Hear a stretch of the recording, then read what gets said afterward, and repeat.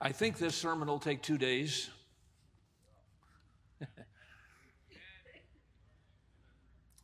Because you have so many problems. There's just so much to deal with. But I do intend to spend 2 days on something this morning and tomorrow, Lord willing. Proverbs chapter 1. Look with me at verse 10. My son, if sinners entice thee, consent thou not. If they say, come with us, let us lay wait for blood. Let us lurk privately for the innocent without cause. Let us swallow them up alive as the grave and whole as those that go down into the pit.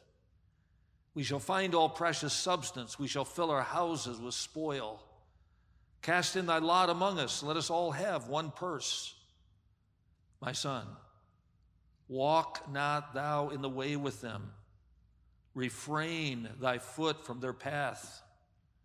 For their feet run to evil and make haste to shed blood. God has commanded us to rebel. God has commanded us to be rebellious. Now, normally we think of rebellion as something wicked. We think of the word rebellion, we think of someone that is anti-God or anti-word of God, someone who is resisting truth, someone who's running from God. They are rebellious. And we use that word to describe or stereotype a group of people who are not in sync with God. And we would recognize that rebellion has some serious consequences, as it did with King Saul, where Samuel told him rebellion is as the sin of witchcraft, and stubbornness is as iniquity and idolatry. And because thou hast rejected the word of the Lord, he hath also rejected thee from being king. We think of rebellion in a negative way.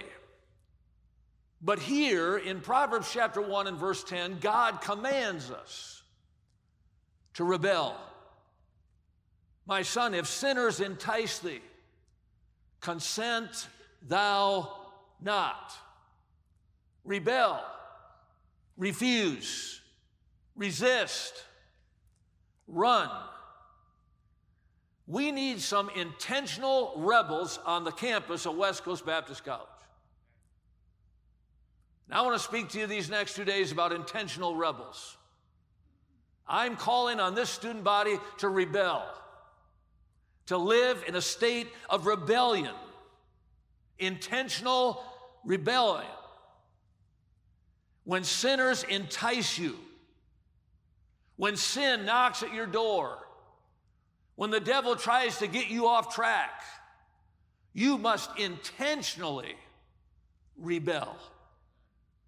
Now, Proverbs is a wonderful book. I hope you're reading it daily. I hope that you spend some time in Proverbs on a regular basis. It is a good practice to read from the book of Proverbs every day because it's a book of wisdom. It's a book that tells us what we need to embrace. Over and over again, God tells us to embrace that which is godly. We're to embrace people that are wise. We're to embrace people that are pure and holy. We're to embrace those that have authority, that can teach us. We're to embrace those who are industrious, those who are humble, those who listen to authority. We're to embrace these people, these types of things in our life. But I want you to look with me in the book of Proverbs. And I'm not going to go in these two sermons to any other place in the Bible. We're going to just stick in the book of Proverbs. Every verse I use in this little study these next 2 days is going to come from the book of Proverbs. While there's a lot of support scripture for what Proverbs deals with here, but let's look in the book of Proverbs at those to whom we are commanded to intentionally rebel against. There's a lot of people listed in Proverbs that we're to embrace. We're to embrace those who fear the Lord. We're to embrace those who are wise. We're to embrace those that are godly. We're to embrace those who are industrious. We're to embrace those that are good stewards of what God's given them. There are a lot of things in the Bible that we're supposed to make a part of our life, but there also is a list of people that we are to rebel against. Intentional rebels. Intentionally rebel. The first are listed here in our text. The evil. We are to intentionally rebel against those who are evil. In verse 11, if they say, come with us, let us lie wait for blood. Let us lurk privately for the innocent without cause. Let us swallow them up alive as the grave and whole as they that go down into the pit. We are to rebel against evil. When sin presents itself, when sin comes tempting us, when sin presents itself and offers us an opportunity to engage, we are to rebel, we are to refuse, we are to resist, we are to run away. I'm afraid sometimes we treat sin like a bother rather than a beast. There's no such thing as a little sin. For there is no such thing as a little God to sin against. When we sin, when we give in to temptation to do evil, we are sinning against a holy God. We are sinning against a righteous God. We're sinning against our God. In Proverbs chapter 11 and verse 19, as righteousness tendeth to life, so he that pursueth evil pursueth it to his own death. When we don't have the fortitude, when we don't have the spiritual courage to rebel against evil, we're planning our death. We're planning our spiritual suicide. In Proverbs 4 and verse 14, enter not into their path into the path of the wicked. Go not in the way of evil men. Avoid it. Pass not by it. Turn from it. Pass away, God says. Rebel. Is there a roommate that's trying to get you to do wrong right now? Somebody needs to intentionally rebel. Girls, is there a guy that's trying to get you to do wrong right now? Someone needs to intentionally rebel. Is there somebody back home that's already trying to lure you away from God's call in your life? God's plan for your life? You must rebel. Is there somebody at work? Proverbs 29:6, in the transgression of an evil man there is a snare. The devil is plotting a trap.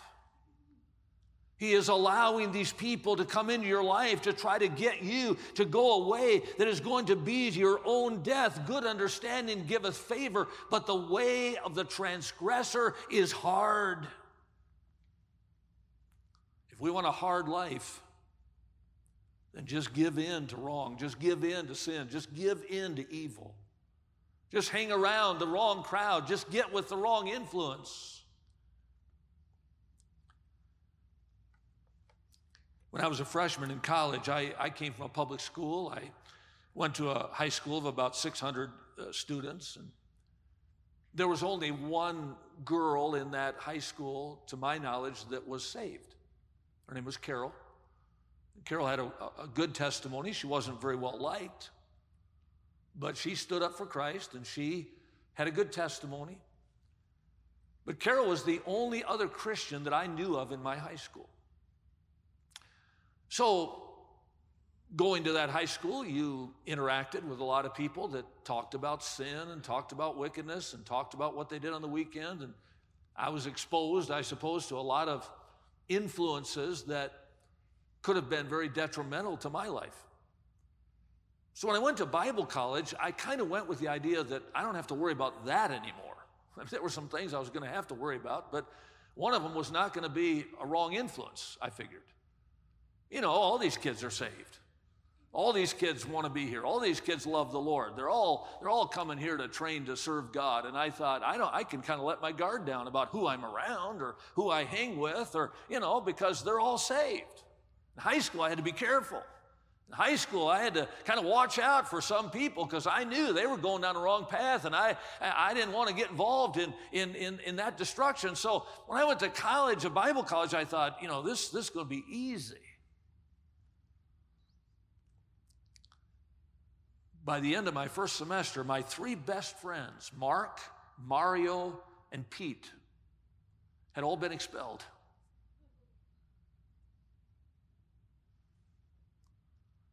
And it was at that moment that I woke up from my dream.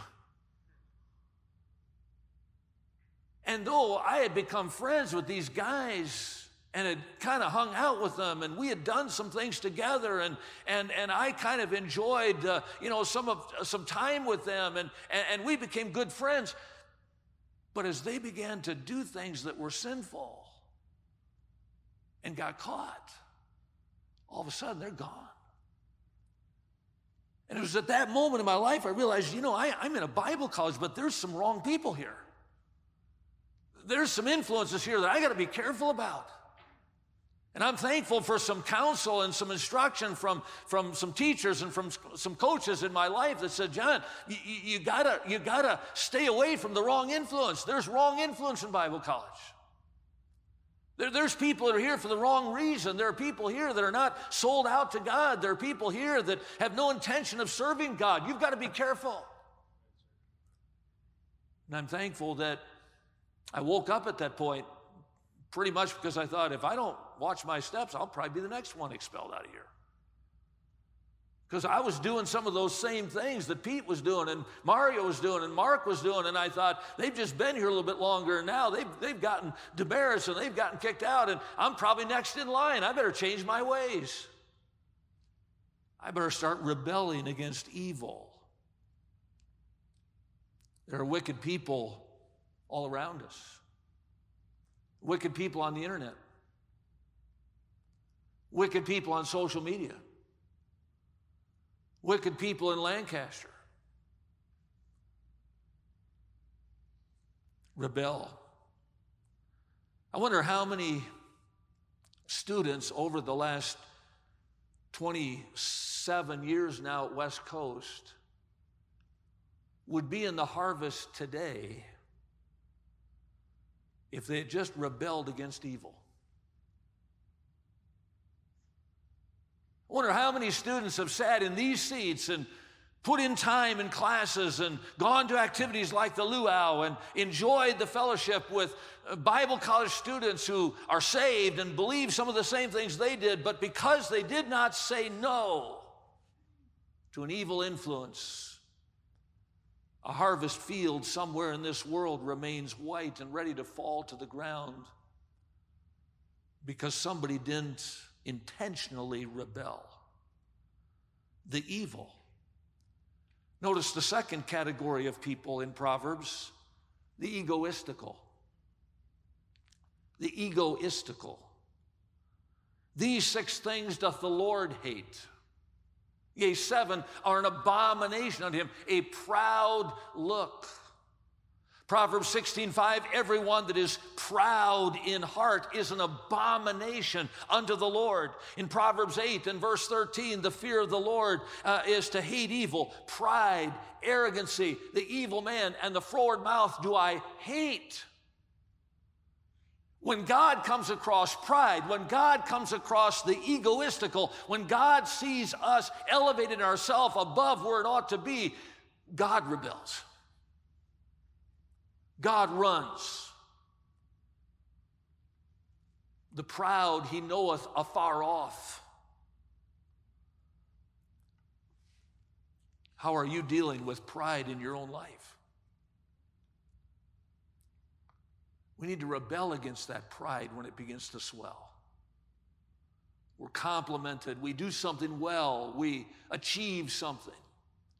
And all of a sudden the devil comes with this temptation of pride to think of ourselves more highly than we ought to think. But remember, pride goeth before destruction, and a haughty spirit before a fall. The Lord hath mercy on the humble. He resists the proud, but he gives grace to the humble. The Lord will destroy the house of the proud. He that exalteth his gate seeketh destruction. When we exalt ourselves, when we lift ourselves up, when we put ourselves on a pedestal, when we say, hey, look at me, we seek our own destruction. That's why Proverbs 27:2 says, let another man praise thee, and not thy own mouth, a stranger, and not thy own lips. It's not good to eat much honey. That means it's not good to have seconds on dessert. That can be a problem if you keep doing it. It's not good to eat much honey. In other words, there's a purpose for something sweet in our life. We enjoy the sweetness of honey or the sweetness of dessert or chocolate or whatever it is, but it's not good to eat too much of it. It's not good to eat much honey. So for men to search their own glory is not glory. When we lift ourselves up, when we promote ourselves, when we are always on this pedestal and saying, hey, look at me, look what I'm doing, God says we're destroying ourselves. God honors the humble. A man's pride shall bring him low, but honor shall uphold the humble in spirit. By humility and fear of the Lord are riches and honor and life. You want to have success. You want to have blessing. You want to have favor of God. Young people, learn to live a humble life. Rebel against the proud. I get to meet a lot of people traveling and going to different churches. And I'll tell you, there's a common theme that runs through people that are used of God. There's just a common theme that runs through what we might call greatness. As we look at people and we see what their lives are accomplishing for God, when you find people like that, you're going to find a common thread that runs through all of them, and it's the thread of humility. They've learned to humble themselves before God. When I was a boy growing up, going to church, I heard the name Paul Levine. I heard that name mentioned from the pulpit. I heard people talk about this evangelist, Paul Levine. I heard little facts about Paul Levine, like Paul Levine was saved in the state of Iowa at the age of 4. 4 years old, he got saved. And at age 4, he was called to preach. Don't underestimate those children's ministries you're involved in. Don't you dare treat that like babysitting. You have ministry. Paul Levine was saved at 4. He was called to preach at 4. His mother said when he was called to preach at 4, he would come home on Sunday nights, he would get his little New Testament, he would jump up on the piano stool, and he'd start preaching. Just try to preach what the pastor preached that night. Paul Levine finished high school at the age of 15 and went immediately into evangelism. Never went to college. Finished school early. Started traveling as an evangelist all over Iowa, Minnesota, Wisconsin, Michigan, Indiana, Illinois. If you go to any of those 6 states I just mentioned, and you mention tomorrow the name Paul Levine in a church, you'll have somebody come up to you and say, I was saved under Paul Levine. Happens all the time. He started traveling as an evangelist at 15. Couldn't drive a car. Couldn't get a license. Had to walk or hitchhike or take public transportation. He began to travel and preach. By age 17, he had a singer that traveled with him. His name was Bob Finley. Bob Finley was completely blind. But Paul and Bob would play their mandolins, and they would sing, and they would draw crowds everywhere they went, and Paul Levine would preach. And God was using this young evangelist. He started a Bible program on the radio out of Waterloo, Iowa called Bible Echoes, and was on the radio 6 days a week preaching the gospel. He established Bible Tracts Incorporated, a ministry that has printed millions of tracts in hundreds of languages. I walked into my second home the other day, Flying J Truck Stop. I stop at Flying J a lot. And I pulled in, I went in to use the restroom. And I opened the door of the stall, and when I opened it, 2 tracts fell on the ground in front of me. One was in English, one was in Spanish. And they were both printed by Bible Tracts Incorporated, a ministry still carrying on today, long after Paul Levine's death. Paul Levine, I heard a lot about him, but I never met him. I never heard him preach. And I remember as a kid thinking, I hope I meet that guy someday. Every time somebody mentioned him and say something about him, I'd think, I hope I get to hear him preach someday. In 1981, I was preaching at the Faith Baptist Church in Danville, Illinois. And one day a knock came on my trailer door, and it was the church secretary. She said, you have a phone call. We didn't have cell phones in those days. We had phones that were connected to the wall. And so when anybody tried to call the evangelist, they would call the church where you were preaching, and you had to run in and take the phone call. So I ran into the church. This was a pretty common experience. Ran in the church, followed the secretary in, picked up the phone. I said, hello. And the voice on the other end said, John Getch, this is Dr. Bill Rice III at the Bill Rice Ranch in Murfreesboro, Tennessee. I said, well, hello. I'd never met Bill Rice III of Bill Rice Ranch in Murfreesboro, Tennessee. I'd heard about the ranch. I'd heard about the Rices. I'd heard John R. Rice preach. I heard Joe B. Rice preach. I heard Pete Rice preach. I heard Bill Rice III preach, but I'd never met him. I knew all about the Sword of the Lord and the Bill Rice Ranch. Bill Rice Ranch was started by Bill and Kathy Rice, who had a deaf daughter, and they bought a piece of ground outside of Murfreesboro, Tennessee, 1,500 acres, and established the Bill Rice Ranch where people could come and hear the gospel in sign language. I knew about these ministries, but I never met anybody from there personally. I thought, why are you calling me?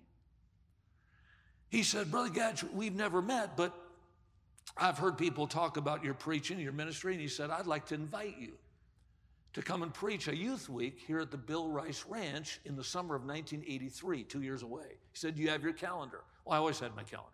Evangelists always have their calendar. I said, let me look. And I looked, and I had the week free, and he wanted, and I said, let's do it. We made the connection, made the confirmation over the phone, and man, I was excited. I was pumped.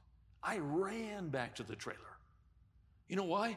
Not because I was going to get to preach at the Bill Rice Ranch or to a bunch of teenagers. I was excited because I was going to meet Paul Levine. See, the Bill Rice Ranch started in 1953. And it was started to preach the gospel to deaf people, but you don't have enough deaf people to come every week. And so they started doing youth weeks. And in 1953, they did their first week for teenagers, and the speaker that year, first year of teen camp at the ranch, was Paul Levine. And Paul Levine had been the speaker at the Bill Rice Ranch for every youth week since 1953. Now over 30 years. Every time they had a youth week, Paul Levine was the preacher. Some weeks they had 6 or 7 youth weeks. Paul Levine was always there for every youth week. But as the ranch got bigger and more teenagers came, they would invite a second speaker to come and do some of the services to take some of that load off of Paul Levine. Well, Dr. Bill was asking me to be that second speaker. Man, I was going to get to meet Paul Levine. I couldn't wait. I remember that week came. We drove to the ranch. And the first night, I walked in the side door of the John R. Rice Auditorium. There were 1,400 teenagers sitting in that auditorium ready for the service. 1,400. It was electric. It was amazing. But I didn't even look at them.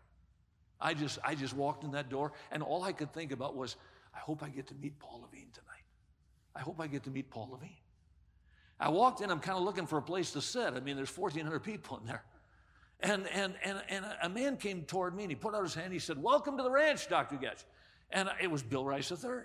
We'd never met. We talked on the phone, we'd never met.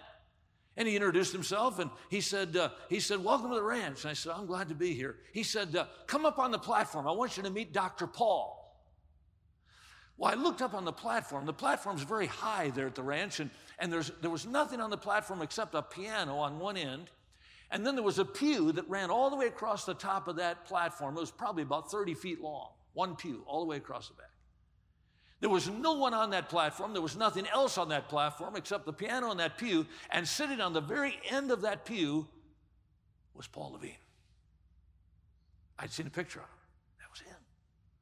And he was sitting there with his Bible open and a steno notebook hanging out of it. And he had out his pen and he was writing.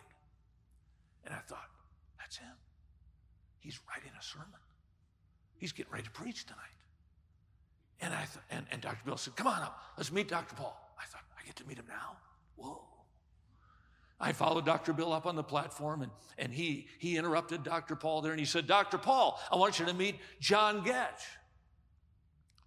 Dr. Levine, he closed his Bible real quickly. He put his pen away. He jumped up, and he took my hand. He said, Brother Getch, I am so glad to meet you. He said, I can't wait to hear you preach. I thought, hear me preach? I'm here to hear you preach. He said, here, sit by me, sit by me. Whoa. I sat on that pew next to Dr. Paul, and he opened his Bible, flipped that notebook out, and kept writing on his sermon. Well, I'm trying to read it, but I can't read his handwriting. Well, the service started.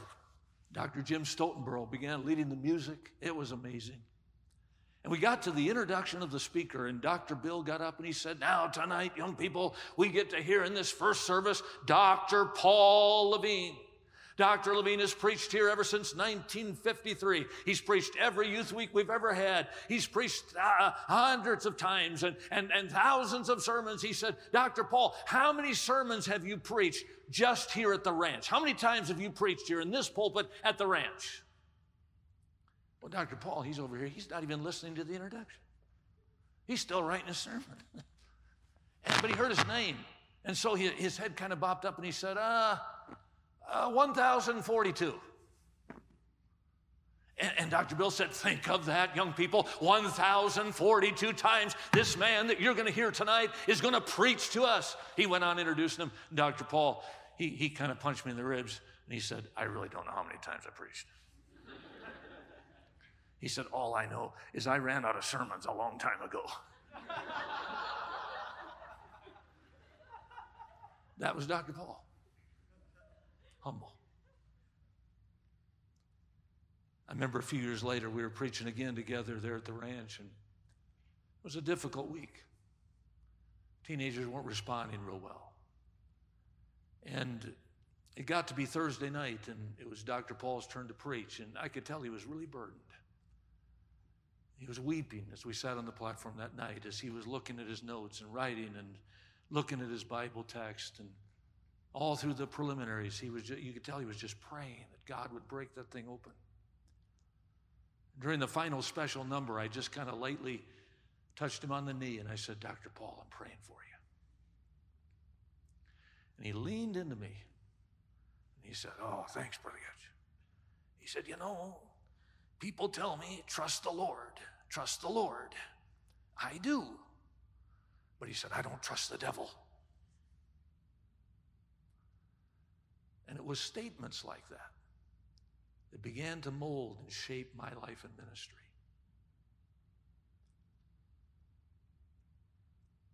I don't know how many years ago it was now. I've lost track of the date or time. But I was asked to speak at the church in Menominee Falls, Dr. Van Gelderen, for a conference there.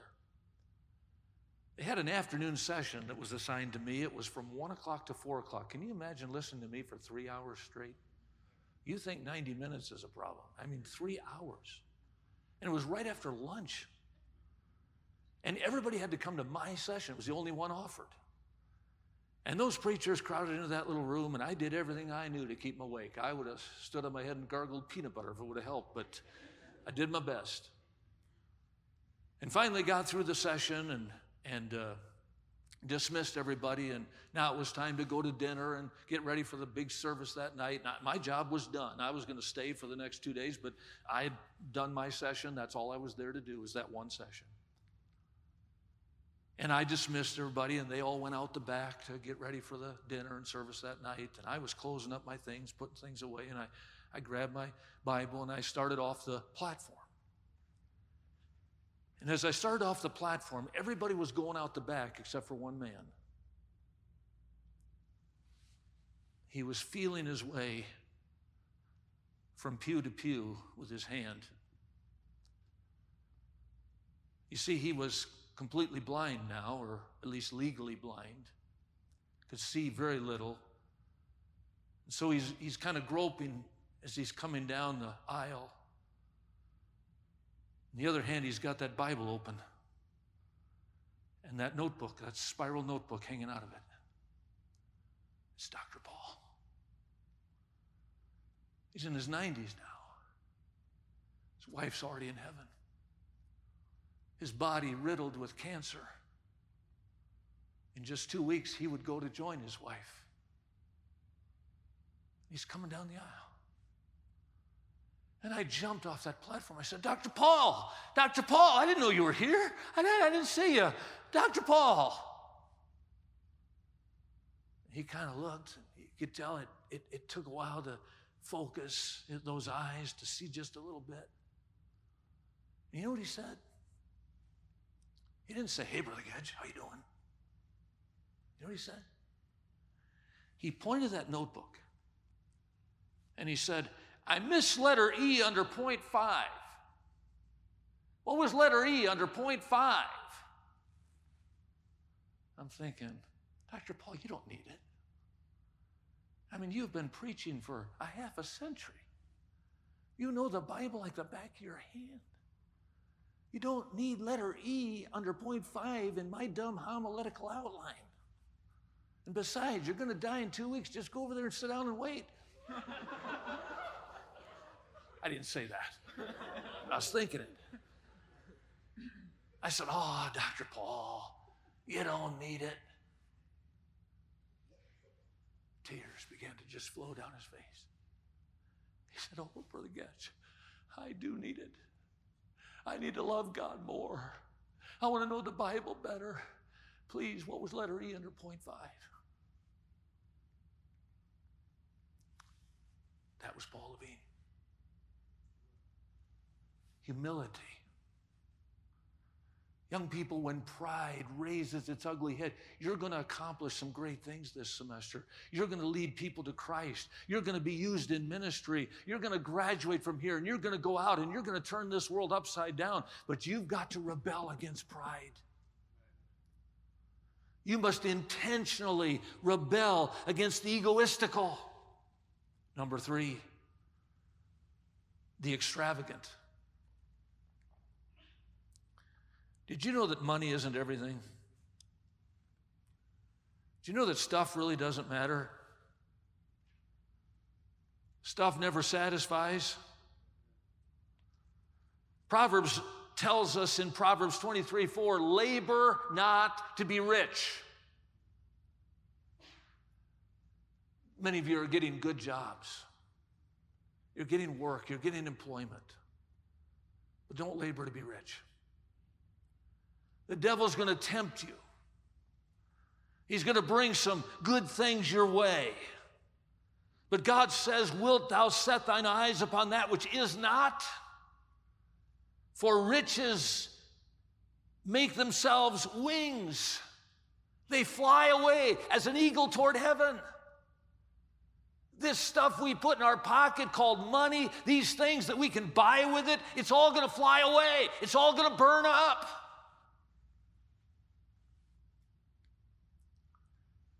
I was out soul winning with an elderly pastor years ago. His name was Reuben Ezra Kyle. His name scared me half to death.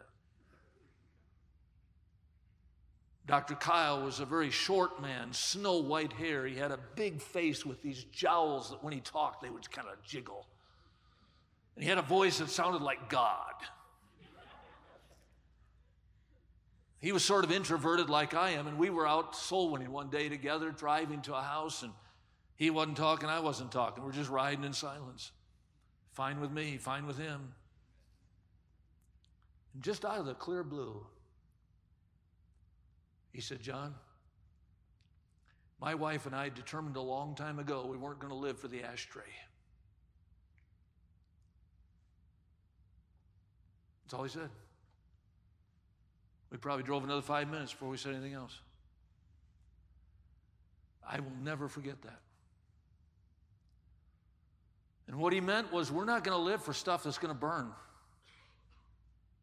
And I don't know if Dr. Kyle saw something in my life that perhaps indicated to him that I was living for the material or I was living for the temporal, but I'm thankful for the admonition.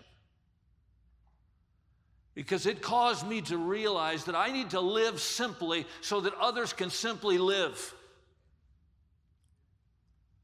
We get all wound up in the extravagant and the things that life has to offer and money has to buy. He that is greedy of gain troubleth his own house.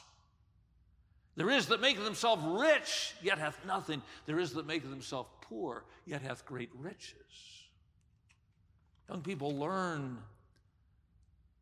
to stay away from the trap of materialism, of things. Learn to give. Honor the Lord with thy substance, and with the first fruits of all thine increase. So shall thy barns be filled with plenty, and thy presses shall burst out with new wine. You want God's blessing? You want God to meet needs? He will. He promises to, when you honor the Lord with your substance. He that hath pity on the poor lendeth unto the Lord, and that which he hath given will he, God, pay him again. You know, too many people have to pray over what they give because they never pray over what they spend.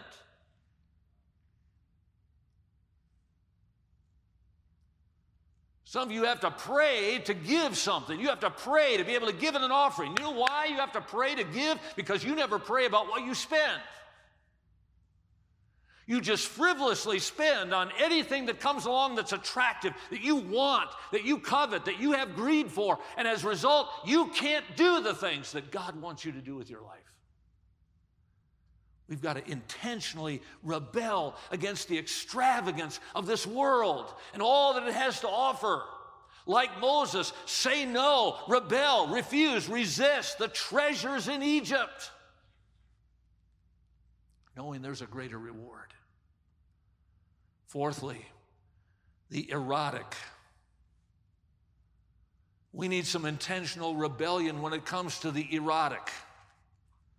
God has a plan for the mutual companionship that we all desire with the opposite gender. He has a plan. It's called marriage. In fact, in Proverbs, he says in chapter 18, verse 22, whoso findeth a wife findeth a good thing and obtaineth favor of the Lord. And I don't believe that's said just to the men. I think that works either way. Whoso findeth a good husband findeth a good thing. I think it's meant to go either way because God is for marriage. God is the one who instituted it. God is the one who blesses it. And throughout the book of Proverbs, God warns against a relationship outside of that marriage institution. He describes that person to his son in Proverbs as the strange woman. And you'll find that phrase often in the book of Proverbs, beware the strange woman. In other words, watch out, rebel against that strange woman that's trying to destroy the plan that God has designed for you. In Proverbs 9, in verse 13, a foolish woman is clamorous. She's simple and knoweth nothing. She sitteth at the door of her house on a seat in the high places of the city to call passengers that go on their ways. Whoso is simple, let him turn in thither. And as for her, him that wasteth understanding, she saith to him, stolen waters are sweet, and bread eaten in secret is pleasant. This strange woman is going to try to get you to do something in secret, something that's going to be fun, something that's going to be enticing, something that's going to be satisfying. Let's do it in secret. Stolen waters. That which God has not given you in marriage, that which God has not provided. Steal that. It'll be sweet. It'll be awesome. It will satisfy. But verse 18 finishes that passage by saying that this simple man, he knoweth not that the dead are there, and that her guests are in the depths of hell. This erotic, this strange woman, this hedonistic culture that says eat, drink, and be merry. Let's just live it up. Let's just enjoy our flesh. Let's just do whatever we want to do. Hey, it's fun. It's pleasant. It's stolen. It's not really ours, but let's enjoy it. What we don't realize is the dead are in that house. Her guests are in the depths of hell. The lips of a strange woman drop as a honeycomb. Her mouth is smoother than oil, but her end is bitter as wormwood, sharp as a two-edged sword. Remove thy foot from her. Come not near the door of her house. Rebel!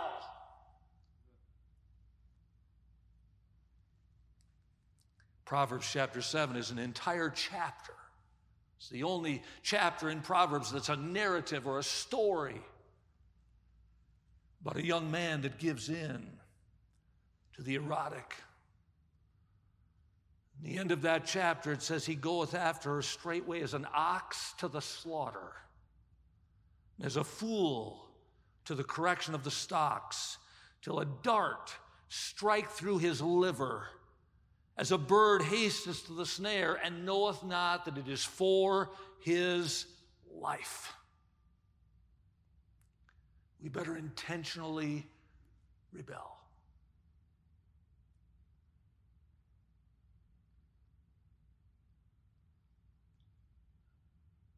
Some of you need to rebel against that pocket prostitute you have. I'm talking about your phone. Your pocket prostitute, guys.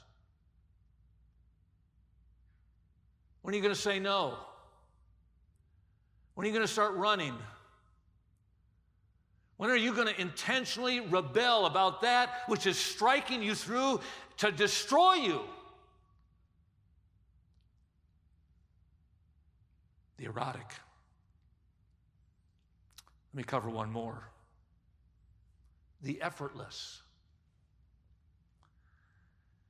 Can I encourage you to rebel against this socialistic welfare culture that we're living in?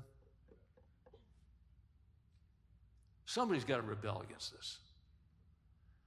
God didn't make us to sit around and receive checks from the government.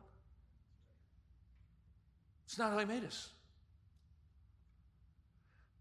You're going to be miserable if you don't rebel against the effortless.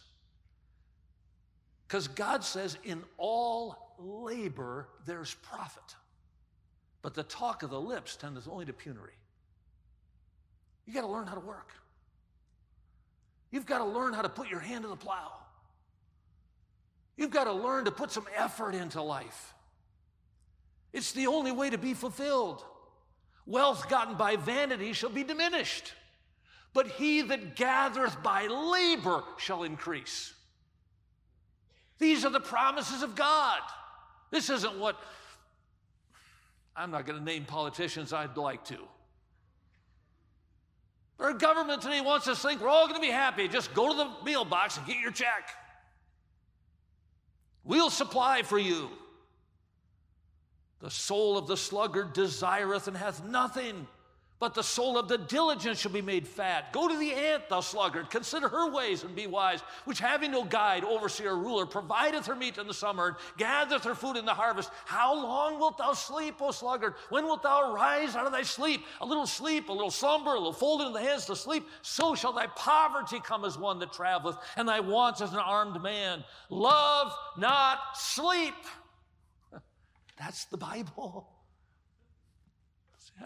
I need sleep. Love not sleep, lest thou come to poverty, and thine eyes shall be satisfied with bread. Listen, God will provide. God will make a way, but we've got to be industrious. We've got to labor. God will bless you in so many ways if you have a mind to work. What a great testimony Brother Weaver shared about this team that just put their sleeves up and went to work. And God noticed them. People noticed them. They made a difference. What a testimony. These 12 people are going to go over here in a minute and see Dr. R. Why? Because they labored. They accomplished something. When I started out in evangelism, I didn't have meetings every week. I wasn't preaching every week. But I had to put food on the table. I had to provide for my wife. And so I went down to a temporary work service. It was called Manpower Incorporated. And I put in my application. And Manpower, if they needed somebody to work for a day or a week or whatever time you had, they would hire you. And so whenever I was home from meetings, I never took days off. I just would go home and I'd call Manpower. There was a girl there, her name was Lisa. She was the receptionist. I said, Lisa, I'm home for 2 days. Get me a job. And every job I worked for Manpower, whether it was for a day or a week, one job at Vitamins Incorporated, I worked there for almost a year, in and out. Everybody I worked for, they wanted to hire me. I was working at Vitamins Incorporated. It was unloading railroad cars, 100-pound bags of wheat germ. These railroad cars would come in from Kansas with this raw grain, and they were in 100-pound sacks, and we had to load them onto pallets and then take them inside this Vitamins Incorporated, and they would convert them into some kind of a granule form that then they would put in 100-pound sacks, and we had to load them back on the trains. They'd go to Battle Creek, Michigan, where they made cornflakes. Our job was to unload and load railroad cars, 100-pound bags of wheat germ. We had to unload or load 3 railroad cars a day. And they would put 2 guys on a team loading these pallets with these 100-pound bags. Well, you know, I was pretty close to just coming out of college, playing football, that kind of thing, and I enjoyed the job. It helped me stay in shape. It's like lifting weights all day long. My goal was to get more bags on that pallet than my partner. We had to put 20 bags on that pallet, and my goal was to get 18 to his 12. Usually, because the guys they put to work with me, guys that were on marijuana and smoking weed and getting drunk every night, I could usually get 14 to their 6. And it wasn't long until the boss called me in. And he said, John, you're out working these guys. I said, well, I'm trying to. I like to work. He said, well, we're going to have to put 2 guys with you to keep up. So they put 2 guys with me. So I made it my goal to still outwork them. One day, the owner of the company called me in. He was a Muslim. I'd never met him. He called me in his office. I thought I was in trouble. I thought I'd done something wrong. And he called me in and he sat me down and he said, John, why do you work so hard? I said, well, sir, I'm a Christian. And you're paying me. And I believe you deserve my best. He said, John, my car's in the shop. He said, I need a ride after work to pick it up. Would you take me? I'd like to talk to you about Christianity. I got to witness to that man for over an hour in that car that night. I didn't see him trust Christ, the Savior, that day. I got to witness to him. You know why? Because I knew how to work. God is going to let you sleep at night very well when you learn to work. God is going to fulfill your life when you learn to work. I was talking to a gentleman yesterday. He's the song leader at the church where I preached. He's 77 years old. He's had a liver transplant 20 years ago. He's still teaching in college. Drives every day to a college 40 miles away and teaches. I asked him last night after I was about to leave, I said, how long are you going to keep teaching? He said, you know, I just really enjoy it. He said, I asked my boss, do you want me to quit? I'm 77. He said, no, don't you dare. You're our best teacher. You know, that man is filled with joy.